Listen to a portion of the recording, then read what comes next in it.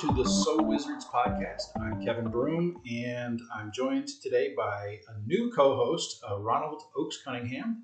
Ron, welcome to the podcast. And so I think what we're going to do with this is we're going to try to record once a week or so, and we're going to talk about the Wizards. We're going to kick it around. I'm going to bring stats and other nerdery, and Ron will bring his unique perspective and his thoughts about the Wizards, and we hopefully will combine to learn things from each other, change each other's minds, or just have general arguments about the Wizards. Yep. So, Ron, welcome to the show.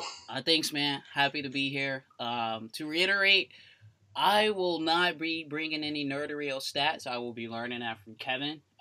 Unlike most people who are prophets or believers in the eye test and being entertained, I think there's a lot to be learned from the other side, like the way the statistical analysis impacts the game. Like, we see it. You all have won. You all have changed the culture. Your imprint is like upon the game.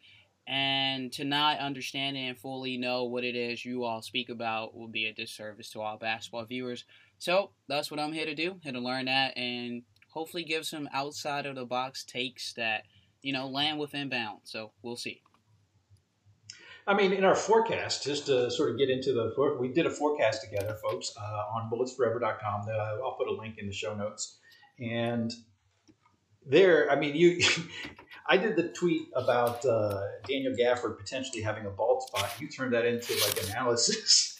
Oh yeah, because all right, so I mean, within everything there's connections, right? Or at least we're primed to think that, as humans, we're meant to find a connection even where there isn't one. But take Gafford, right? The main, I guess, impediment to him staying on the court last year was his conditioning and foul trouble, right? So on the one hand, some analysis said it was his lack of strength. I believe former coach Scott Brooks was an adherent of that position. And so if you look around at most folks who have, cut off all their hair, they tend to be brolic. They work out, they're more disciplined than others. And I'm not saying it's because of the balding is why they're that way, but for some reason, bald fellows, at least at my gym, more disciplined, they're stronger. They're always the strong guards who tend to guard me full court. They like to press up on me, get physical. Now, it doesn't work for them, but it may work for Gafford. So that's just So wait a minute. You have guys at your gym who play full court defense and pickup? Yeah. Yeah, because I'm fast. I'm fleet of foot. I'm fast. I'm like a playmaker, and I like to score and talk trash. So when I'm in DC, like in law school, I hooped at obviously our gym, and it was pretty cool. Bounced around, went to some Northern Virginia gyms to see how they play out there, and I rarely find folks who are fast enough to keep up with me or who are in good enough shape. But the ones who are typically the older fellows who know how to use their combined experience to cut off angles, their strength and whatnot. And one thing they tend to have in common is that they've cut off all their hair. So if Gafford does that, right, if you continue along with this premise and Gafford does that, then he'll be unstoppable. He'll be strong enough to handle Embiid. Yeah, okay. We'll see. Okay, we'll go with that. Yeah, maybe he should consider that. I mean, you think about LeBron when he was at the peak. He had a bald spot, and then he wouldn't have the bald spot. That kind of stuff. Michael Jordan obviously shaved his head because he had some pattern baldness. Yes. Clyde Drexler. Comes to mind. Yeah. So about that, all right, maybe this is me showing my age, but I'll lay my cards on the table. I believe. What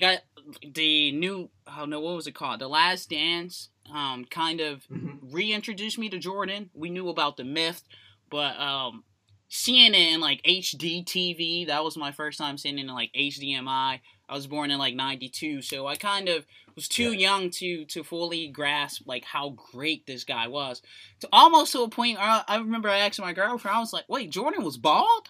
Like that type of stuff. And and then even my idol, Christ Bryant, he basically was bald, Like he had, just a little sliver of hair up there, but I don't know. Like maybe I'm making too much of it, but it seems to my position is if Gafford just goes all the way in, he gets that strength up, we're unstoppable. Yeah, it's kind of the reverse Samson. Don't grow your hair, cut it. You see it. Yeah, no, I got it. So, all right. We did this forecast article, just spoiler alert. So my approach was, of course, the nerdery. I did statistical forecasts for every player based on several different approaches. And what I came up with overall was 39 wins. And you came in a little more optimistic than that, 42 wins. So for me, just my thinking on this, what my analysis suggested was that there's some wild cards, of course, but most of the players that the Wizards have that they acquired are guys who are already pretty well established. Their performance level is well established, and players like them didn't usually make a jump like later. Most of them, in fact, peaked before the current age. So like Montrezl Harrell is 28. Mm-hmm. Most players like him peaked around, I think, like 26 or so. Same thing with Kuzma. Kuzma's like 26, I think, 26, 27. And players like him tended to peak a little earlier as well. Mm-hmm. And that's just kind of across the board. Now, the players who are kind of the more wild card-ish ones are younger guys like Daniel Gafford, Rui Hachimura, Denny Avdia. Those guys still have, they're young enough that their peaks should still be in their future, and they still should be able to be, they still should have room to improve. That's not to say that a guy like Kyle Kuzma couldn't suddenly, quote unquote, get it and become, a all-star level player. It's just not likely based on what he's done so far and what players like him have done. Yeah. So that's my general forecast. Like I said, 39 and 42. I think that, or whatever the record is, 39 and 43, and probably get in like the 9th or 10th, get into the play-in, and then who knows what happens after that. So, okay. Like I said, you're a little more optimistic. So what do you think?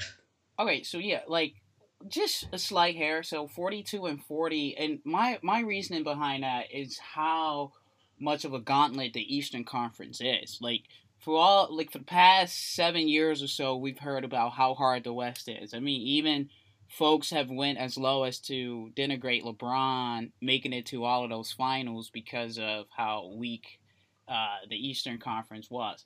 Now that's different. So we just beat Indiana. We just beat Indiana on this past Friday, and they turned around less than 24 hours in. They dispatched of Miami, right? Like Miami is considered like a top 4 team with their new additions, and Indiana played them well, played them competitively. Like I was watching it. I'm not going to say I had any money on the game. I was just watching it for fun. So Indiana showed some things. They have some pieces. They have some players. They have some great talent and good coach, and we beat them. And I just think it's going to be like that. That type of stuff will happen overall this season. Like you may play Cleveland, and when you think is an easy win, Cleveland will surprise you and get you up out of there. But then you play Brooklyn the next day, you may beat them. So I remember growing up, the Wizards that I grew up under, like the Caron Butlers, the Gilbert Arenases of the world.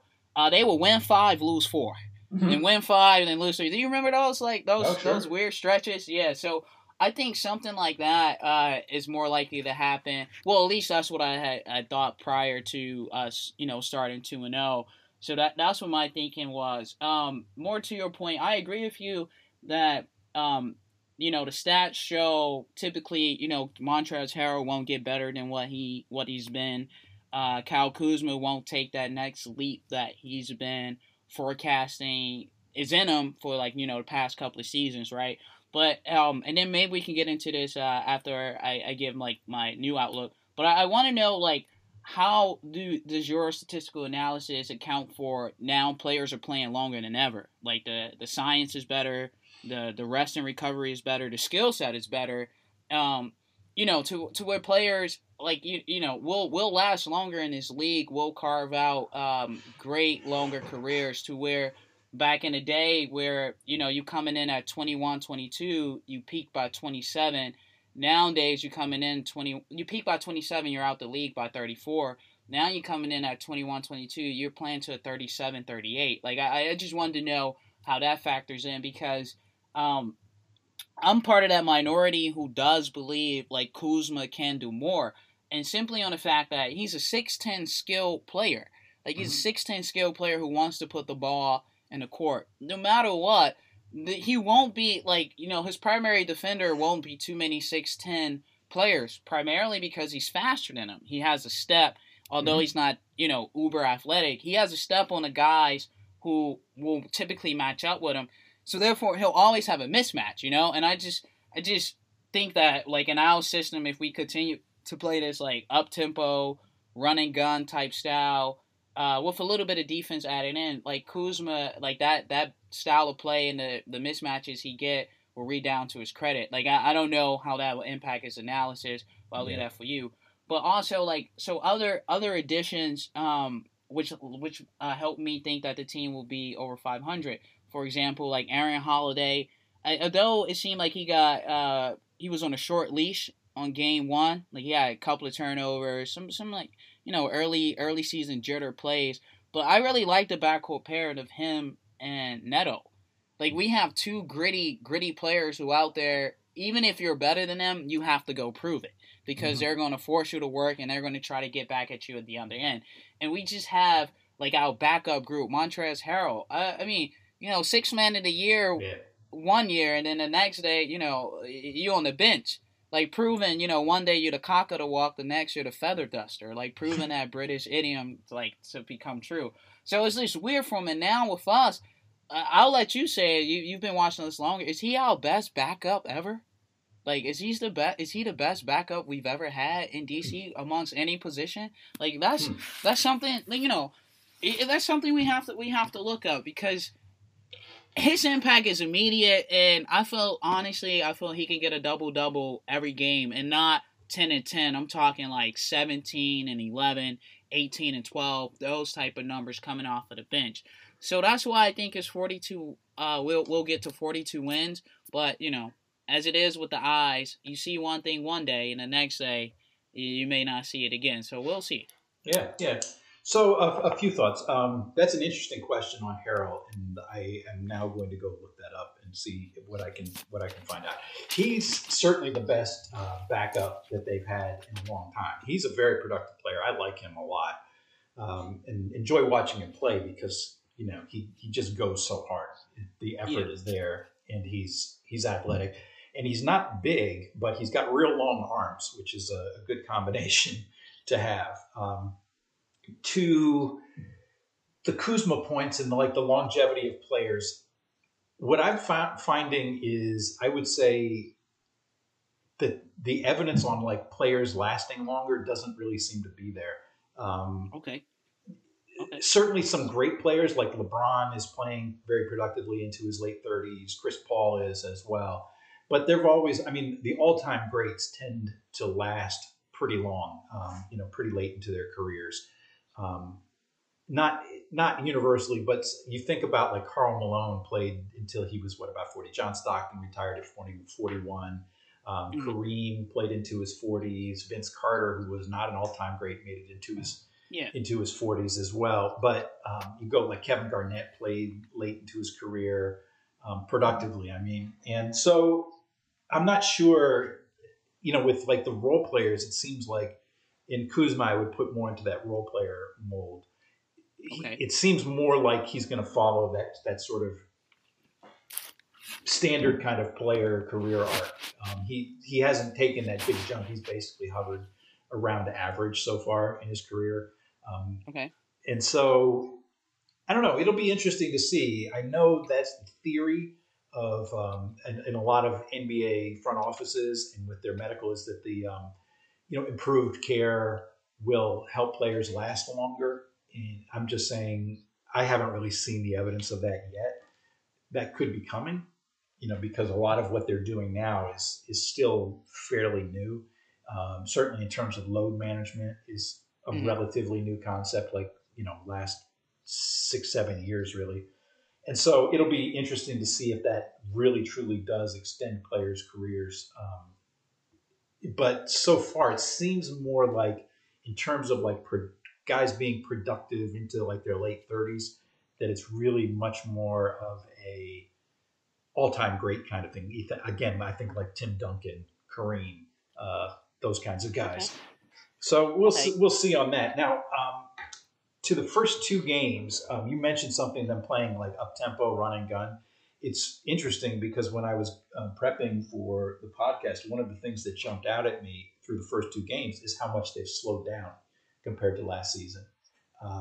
So this season they're 22nd in pace. Last year, obviously, they were first. Last year they Yeah. were over 105 possessions per 48 minutes. This year they're down under 100, right around, like, I think it was like 99.7, something like that. So it's Mm. funny that they've actually slowed down a little bit. And the deep, it's too early to know whether Yeah. any of that means anything, because it could just be that they played Indiana and so things slowed down because Indiana plays at a little bit slower pace than most teams. But it does. I will say one of the things that I've found, I do a tracking spreadsheet every year, and really just about every year, the data shows that one, pace doesn't matter all that much, but two, if anything, the Wizards have tended to be a little bit better when they've slowed down a little bit on offense, when the Okay. pace of the game slows down a little, and that included last season. So um, it's interesting to see that probably one of the big changes is that they're slower, a little slower so far this season. Again, two games doesn't really mean very much, Yeah. but Yeah. It was like, because we got to look at it. First game, Toronto. Like, they're going to suck this year.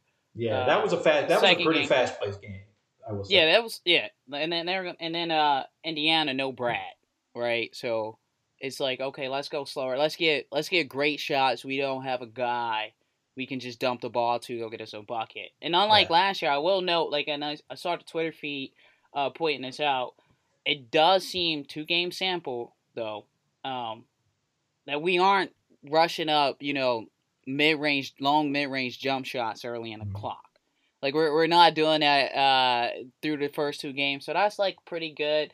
But yeah, I still feel like we're running, we're gunning, we're trying to get out in transition, and it Mm-hmm. makes sense. I mean, we have some guys who can only score that way. Yeah, Like right now, like Al Bigman, and I'm not saying, like, I know, I saw interview that Tommy did with NBC Sports Washington, and he talked about how Gafford has improved his range.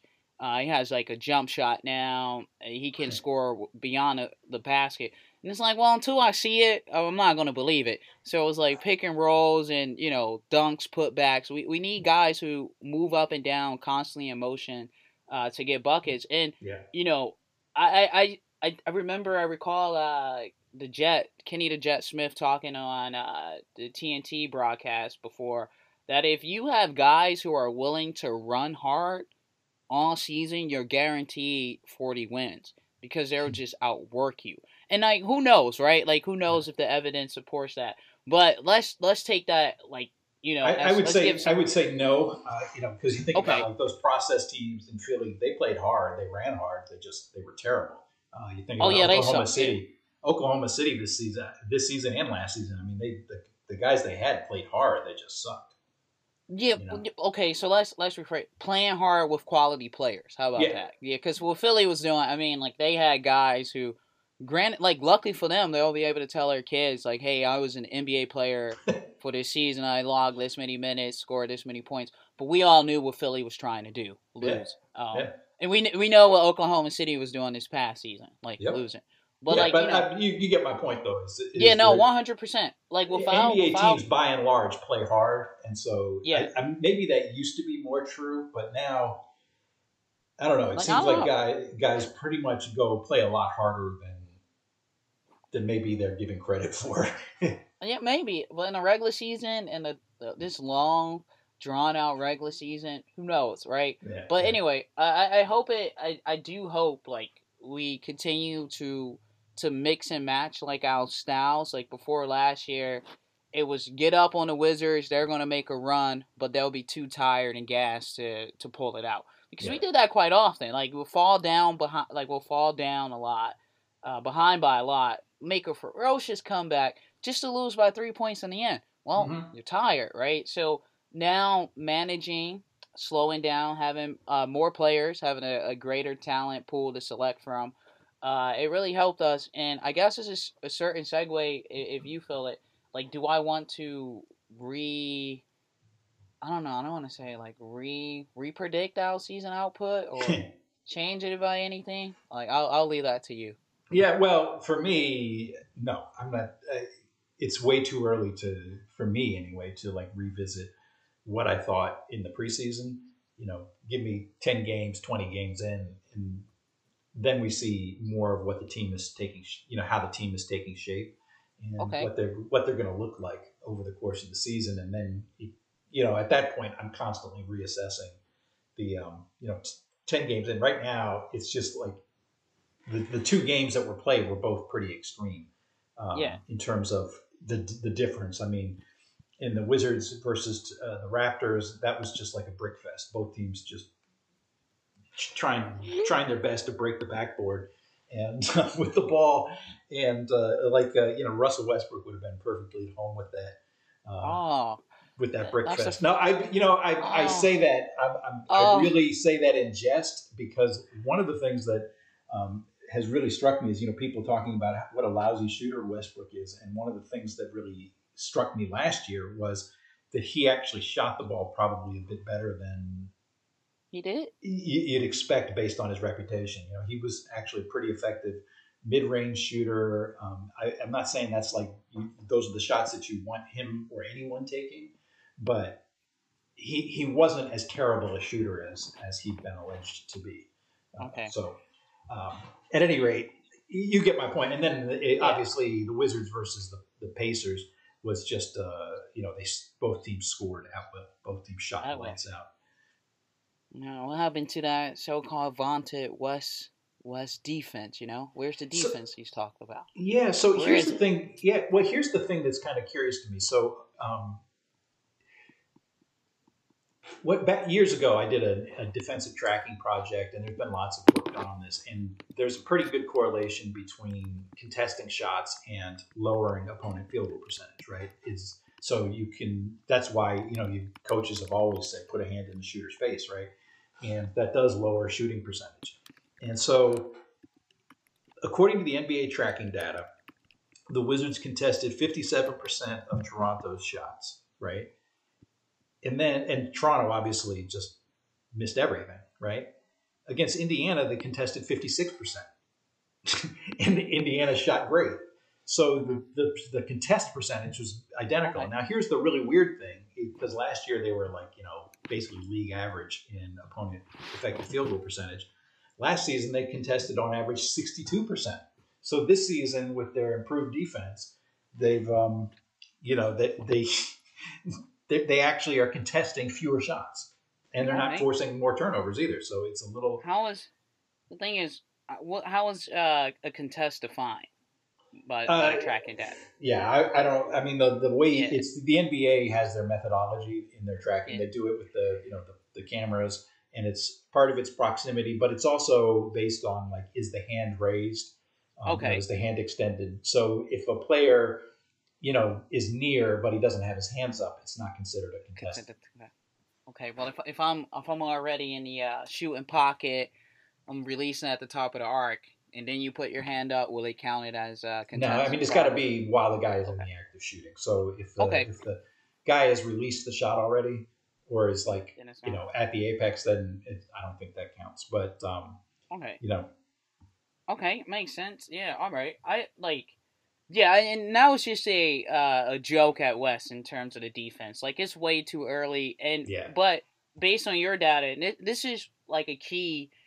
This is why stats are good and numbers are good, because it's indicative that we are following principles, right? If the first two games we did the same thing, one game another team just outscored us more, you may think like what happened to the defense. That's the easy explanation, right? But if Hmm. they're still contesting shots, then you just have to hope the law of averages do what it's supposed to do, and we'll come back, and then boom, Yeah. that contest rate will hopefully have us in some games that are combined under 220.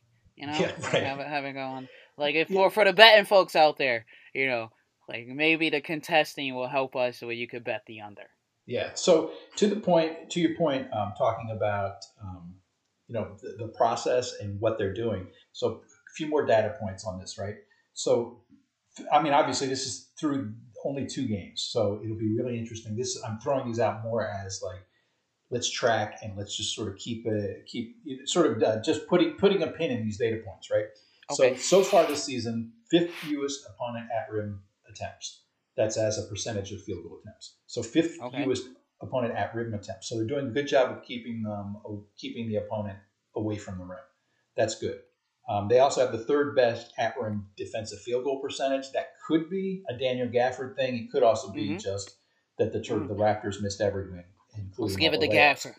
Let's Yeah. just give it to Gaffer. All right. Well, you can give it to Gafford for now. Let's see what happens. So here's the thing that's interesting. So they're giving up the fifth fewest at rim attempts. They're also giving up the sixth fewest opponent 3-point attempts. So they're both not giving up threes and they're not giving up at rim attempts. And that, if that holds up, that suggests that they're going to be quite good defensively. Um, if, like I said, if that can hold up, because usually you have to give up, you have to give up something, right? Yeah. And ideally, you give up those mid-range shots, basically from about 4 feet out to the 3-point line, because opponent shooting percentage just plummets there. That's what you want to give up. Usually, if you want to protect the rim, which is kind of the most important thing to do, then you have to give up threes, which are the second most valuable shot. The reason at rim is most important is, one, that's the highest field goal percentage, and two, that's where most fouls occur, is Yeah. in that within 5 feet of the basket. So if you have a choice, you give up the three over giving up the at rim attempt. But if you can both prevent threes and prevent at rim attempts, your defense is rock solid. So it's kind of like, let's see what happens going forward. But so far, the process looks quite good in Okay. terms of the kinds of shots they're allowing. Okay. And so even with those two factors, the shots and the slow pace, you still don't want to go back and redo your prediction? No, not yet. Okay. Fair It's enough. way too soon, because if they play, say they go, and we can sort of move into next week, the week ahead now, they've got Brooklyn, right? And We're so if not they scared of them. play, if Brooklyn lights them up, here's the thing: you can have a good process, and if you don't execute it well, you can have a good sound scheme, and if you don't execute it well, you can still give up a ton of stuff. I mean, the Wizards scheme last season, they tried a number of different iterations trying to get the players to do something Mm-hmm. defensively, and basically nothing worked. In part because the players never really executed, and there were some principles that they had in place. I mean, I guess towards the end of the season they started to do that some, but there were some principles in place, like every team does this. They have force rules, and generally you're trying to force the ball to the sideline, then to the baseline, and then you're either trapping or challenging shots from there. Okay. And the Wizards, the whole idea is that you want to keep the ball out of the middle. Yeah. And the Wizards' perimeter defenders never really executed Yeah. those force rules with any kind of consistency. So the scheme was there, but Mm-hmm. the Execution execution wasn't there. Yeah. So That makes sense. we'll see what happens. That's why I'm not changing Okay. what I've seen so far has not changed my mind on what I saw in the numbers Okay. before the season.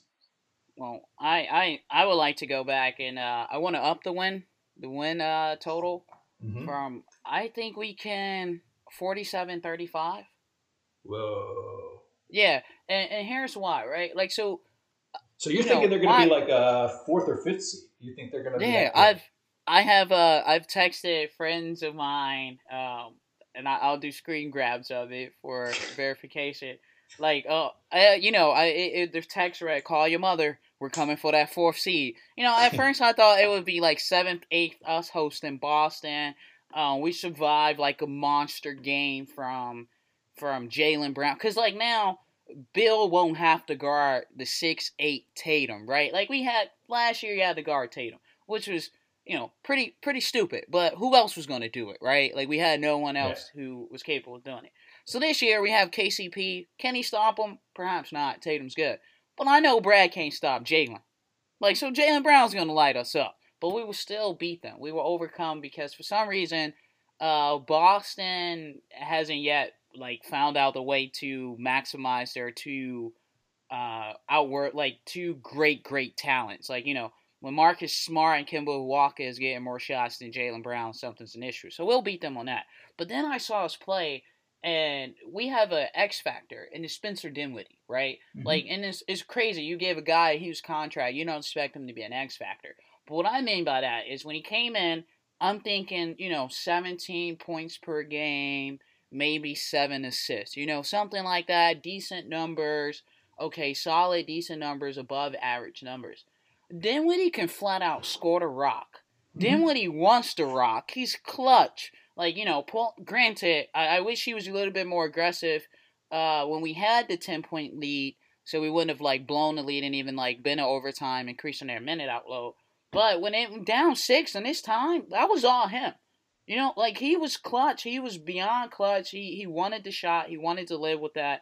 And I respect that. And the thing is, can he keep it up? And something I was watching this past Friday. We wanted to go to the game, but my lady she was sick, and we wanted to make sure it wasn't COVID. We were waiting. We were waiting out the test, and we got the test back negative on Friday. It was just like, no, Bill, we'll stay home. So like watching the game, I mentioned to someone, I was like, yo, Spencer Dinwiddie is really a 6'6" point guard. Mm-hmm. That he's a mismatch. Yeah. He's a mismatch across the board, and he was abusing those folks. So like we have a legit guy who, for the first time in a bit, we can have 2 All-Stars. Like we really can have 2 All-Stars if, and this is a big if, 2 ifs involved with this. If Dinwiddie plays Indiana, if we play Indiana for 80 more games, he's definitely an all-star. And we might go 79-3, Right. But if he can continue this, and if he can continue this and stay healthy, then I really think like he will constantly grow. Because when you think about it, like the last 4 years of him playing, when he got 20, you have to consider he was also splitting duties. Like if I'm not mistaken, D'Angelo Russell was still a part of that team.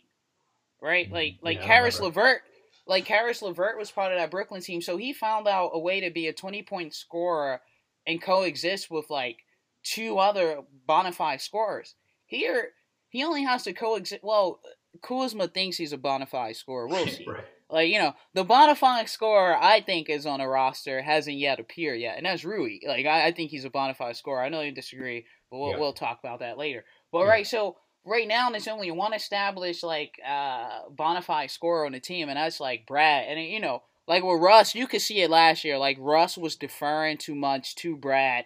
And then when Russ got it going, he wasn't feeding Brad enough. Like, that's the opposite end of the spectrum when you have, like, a ball-dominant point guard, which Dinwiddie is.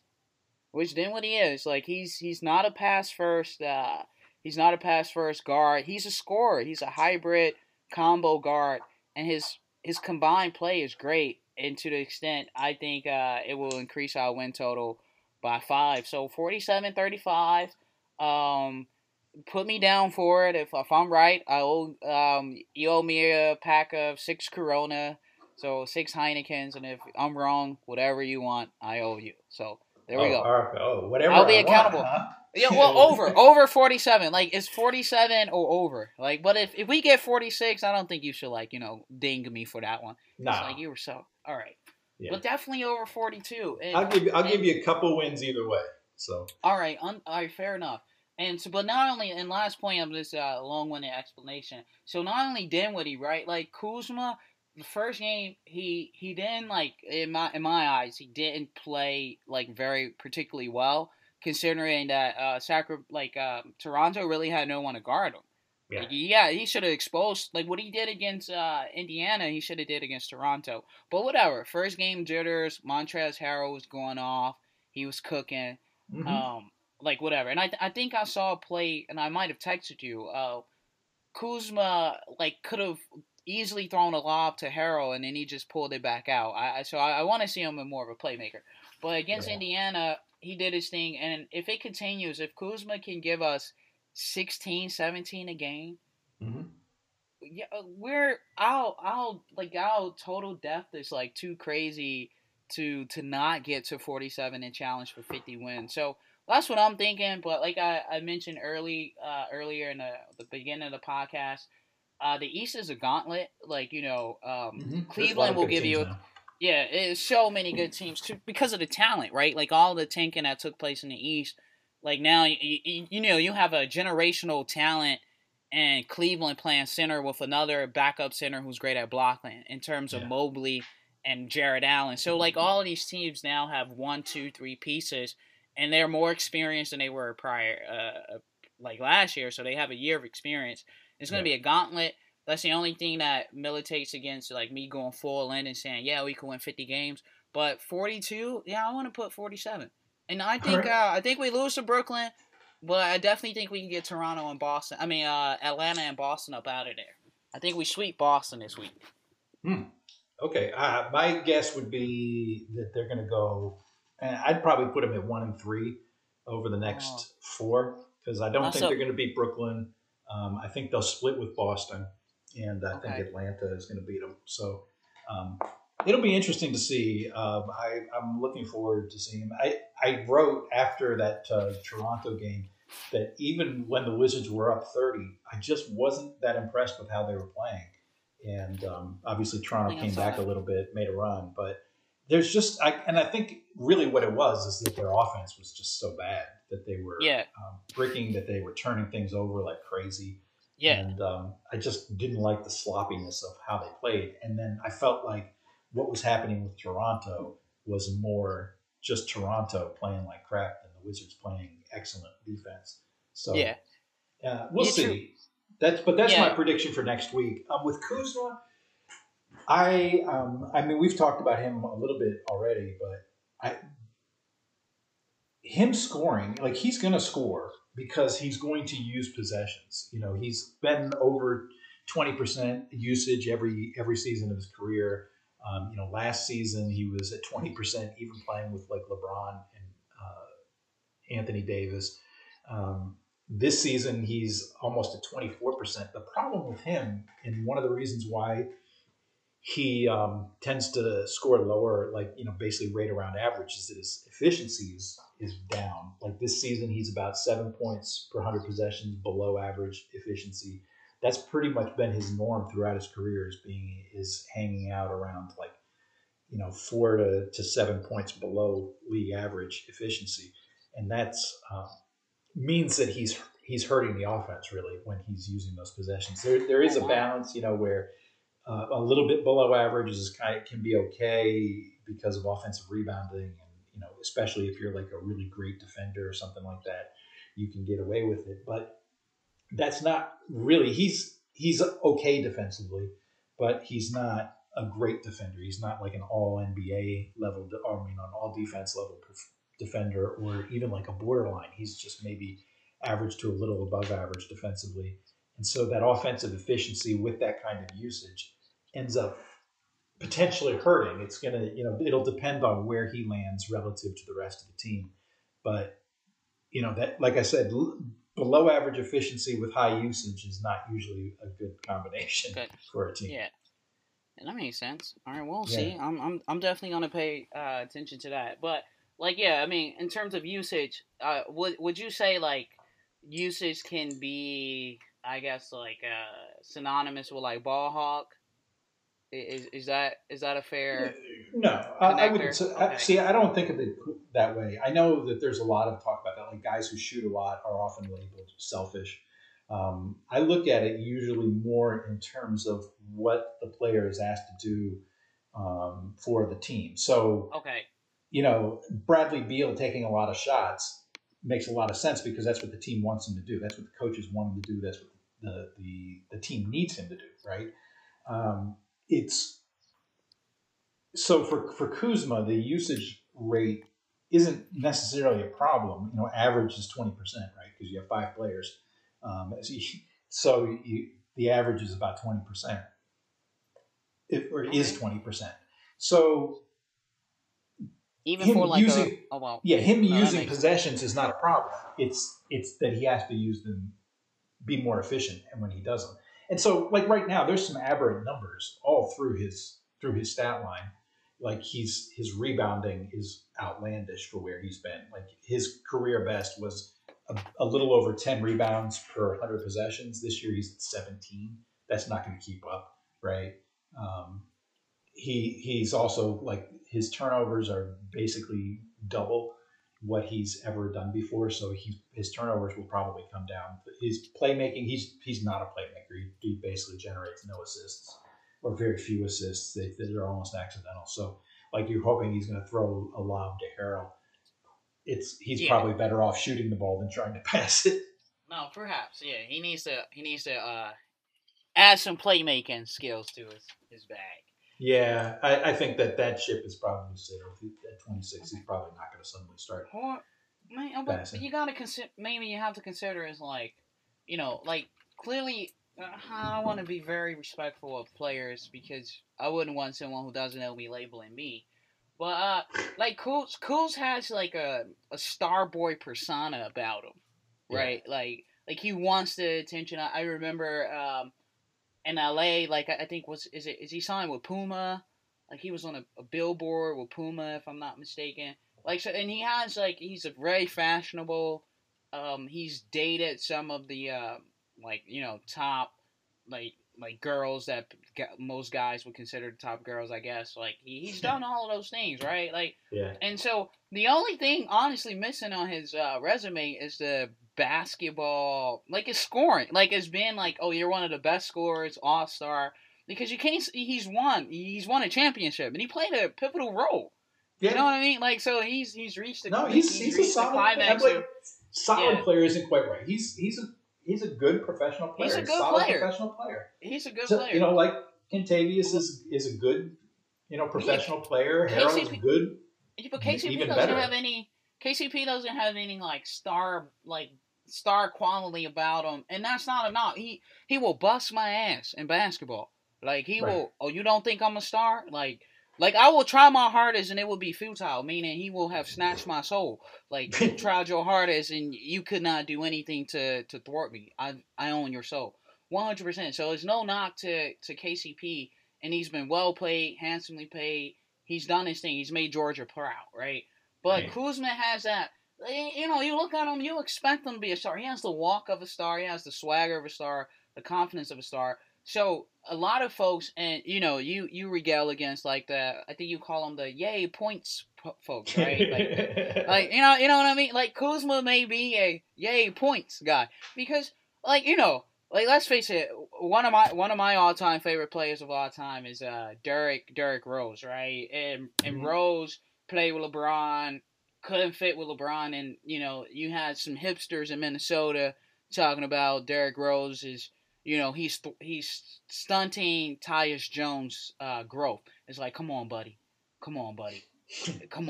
But he reinvented his game, right? Like so, with Rose needed like a knock on Rose was all you do is look to score. Well, let me put you on a bench and let be your role. Carved out a great role. He's still in line to win me $1,000 because I betted a buddy that he will still make MVP. And this was back in like 2018 before he dropped 50, before he scored 50 points and became back known. So like with Kuzma, right? Like he now has a role. What do we need from him? I know you mentioned the defense. The Lakers needed more of that from him than we probably do because LeBron was aging. Like, hey, son, I need you to go guard this guy because I have to do everything else. Makes sense, right? Like, totally makes sense. Sacrifice everything else. For him, we need him to score, and I just feel because you add in, he has the star boy quality. He dates the models. Like, he lives the star boy life. Fashionable guy. The only thing missing are the individual accolades. And for him, he may be a yay points guy. I mean, and it makes sense because he's a disciple of Christ Bryant, and all of us all of us like adherents to the philosophy of Mamba.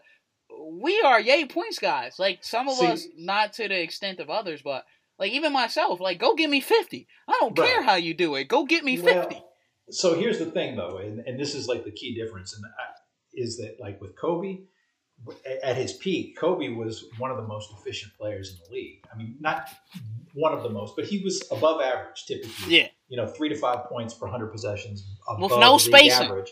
With the high usage rate, which is really impressive. I mean, there was a period of a few years where like Gilbert Arenas was Kobe level. Gilbert got there like 3 years in a row where he was essentially Kobe level in terms of efficiency and usage. So we're talking two of the better like perimeter offensive weapons in the league at that time. So that's not Kuzma though. Kuzma is lower usage. He's much closer to that 20 to like 24% usage rate, and his efficiency is below average. That's usually that's not a good combination because usually as players use fewer possessions, their efficiency can be better. So if he's going to be a valuable scorer, the Wizard will need him to score more efficiently than he ever has in his career. Otherwise, he's taking possessions most likely away from players who will be more efficient and who would give them a better offense. So that's the thing. And then the other part of it is that like Kobe, as much of a scorer as he was also a good passer. He would produce assists. So one of the real values of like an overwhelming offensive player, is that their efficiency commands defensive attention. And then once that defensive attention is drawn to that player, that's the gravity thing that they talk about, right? Once that defense gets there, then they can make that pass out. And that's that was something Kobe did well. Sometimes he would, of course, just shoot it right over the double team or whatever. But Kuzma doesn't do that well. And that's actually like a little bit of a weakness with Beal, where, with Beal, if you trap him, if you blitz him on screen roll, if you trap him on the perimeter, it takes too long for the ball to come out to where it needs to be. And so he's a scorer, right? Yeah, it gives the defense a little more chance. But that's something what I love about Dinwiddie, for example, going back to him and what you were talking about, where Dinwiddie can make that pass. So as he draws defenders, he can find the open man, and he makes that pass really well. That's one of the things John Wall did so great, was that he would draw that defensive attention. The defenders would react to his penetration, and then he would be kicking it out to the corner, to that far side corner with that like cross-court pass, and you just get these open threes. It was great stuff. That's not Kuzma, and it's not fair to compare Kuzma to that because he's a completely different kind of player. He's a scorer, yeah. Yeah, like I'm just saying that for his scoring to be valuable, he needs to be at least like average efficiency, and he has never been there in his career. Okay, that makes sense. All right. Well, I hope we find a way to get him to average efficiency, because like I mean, I guess, and I hope whoever listens to this can like feel the excitement like we both have. Well, for the Wizards this year, that wasn't quite there this past season, so the point is, if we can get Kuzma to that level of efficiency combined with Brad, third team All NBA level play, with Dinwiddie's All-Star level play, we're cooking. We're building something. Like we have the systems in place, and I've already started asking friends, like, we're one piece away. Who do we need? Who do we need? Who that excitement, that type of stuff that makes fans get geared up. Because last year, very, very quickly, although I never gave up faith, I knew Russell Westbrook was getting us to the playoffs. He's a superstar. Superstars get you to the playoffs. And it looked ugly, but he did it. He got it done. But then we were last year outlook was just let me maintain my line of argument that Russ is a superstar. Like, let him get to the playoffs. This year is like, what can we actually do? Yeah. Like, what can I'm not as optimistic as you when it comes to that. I think they're more than a piece away, because I think the piece they need is still like that elite player, that somebody who can be, if Paul not, George. who can be, first team, second team All NBA, or somebody Paul who can George. be in the MVP conversation. Paul George. We should Yeah, get Paul George. We Paul George away. yeah. The thing is that the Clippers would probably want Beal, and then you're kind of back where you were. No, get rid of Bill. No, I'm kidding. Keep Bill. No, you're right. You're right. No, but yeah, like that's the thing, right? Like because we are missing. I agree with you. Like a piece away is a little more hyperbole, just exaggerating.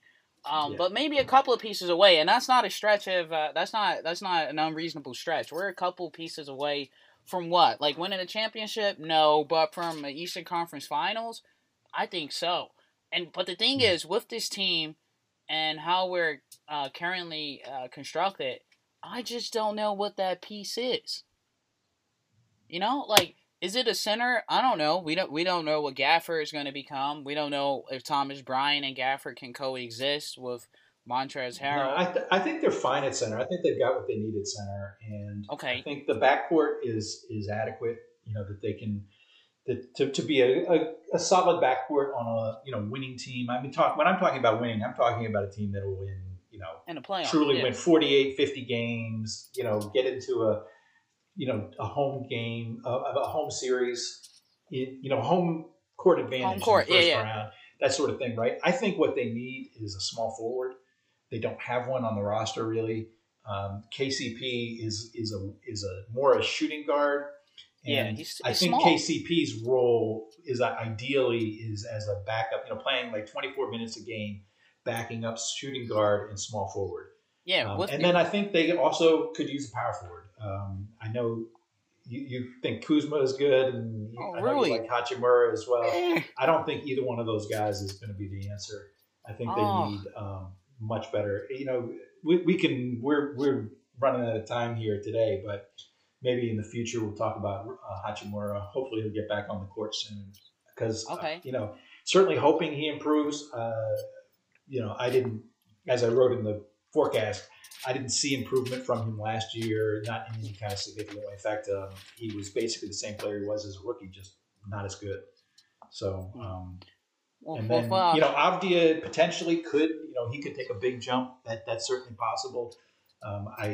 So far this season, he looks like pretty much the same guy as last year. Basically 11% usage both games, and he still looks a little like passive a rookie. and a little tentative. Yeah. He looks like a Although rookie. I will say he did make a nice play in pick and roll where he got into the lane, he slowed down, then he did the burst. So that little bit of pace was nice to see. It's just they need him to do more, especially if he's going to take over that small forward spot.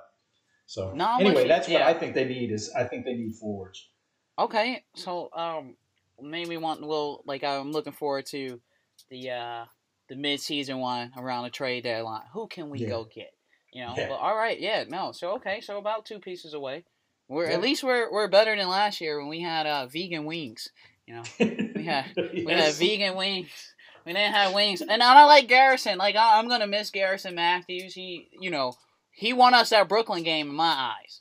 That Brooklyn game last year was a great game. He won that game for us. But, we had him going out there defending the other team's best player. Yeah. So, Matthews was fun. I liked him. I like Garrison. I wish he gets another opportunity. Yeah. And I'm glad, I remember last year on the commentary on the broadcast, Justin and Drew would constantly talk about how happy they would be if they were Garrison's agent. And it's like, well, kind of glad you aren't, Like Garrison, what you thought was going to happen didn't happen. But I do hope somehow, some way, we can bring him back. Yeah. We can bring him back. He's with Boston now. He's day to day with an injury, but... they signed him? Oh, he's on a two-way with them? Oh, okay. I wasn't aware. Okay. Yeah, he's with the Celtics now. Oh, man. So. All right. Well, I hope he will. Well, wait a minute. I just looked, and so it looks like as of about a week ago, he's now with the Rockets. The Celtics had him in camp. They waived him, and then the Rockets claimed him on waivers, and so he's now with the Rockets on a two-way. Okay, nice. Okay, I hope he gets some minutes in Houston. Yeah, They were tanking, so he should. They were tanking big. Yeah, yeah. Well, he could shoot. So, all right. Anything else you want to hit on before we wrap this up? No, last thing I would say is I'm looking forward to sweeping Boston. I hope we beat Brooklyn. And Atlanta, it's a toss up. Maybe we can beat them. Maybe Trae Young drop 50. All I Yeah. know is I hope it's a show. I'll be in attendance. Yeah, I think it'll be a show, and like I said, I think that they have a shot at that game. They have a shot at all of them. This is not a it's not a bad team. It's just I think they're going to be pretty close to average, and we'll see. So, All all right. right, with that, we are going to wrap up this first episode of the renewed New Look So Wizards podcast. You know, we traded away some folks, and we've now settled on our team at least until the trade deadline. At which point Ron will probably trade me for some vegan Nope. wings or something. Nope. I'm here. It's my All right, time so now. check us out on bulletsforever.com, and we will see you next week. See you next week.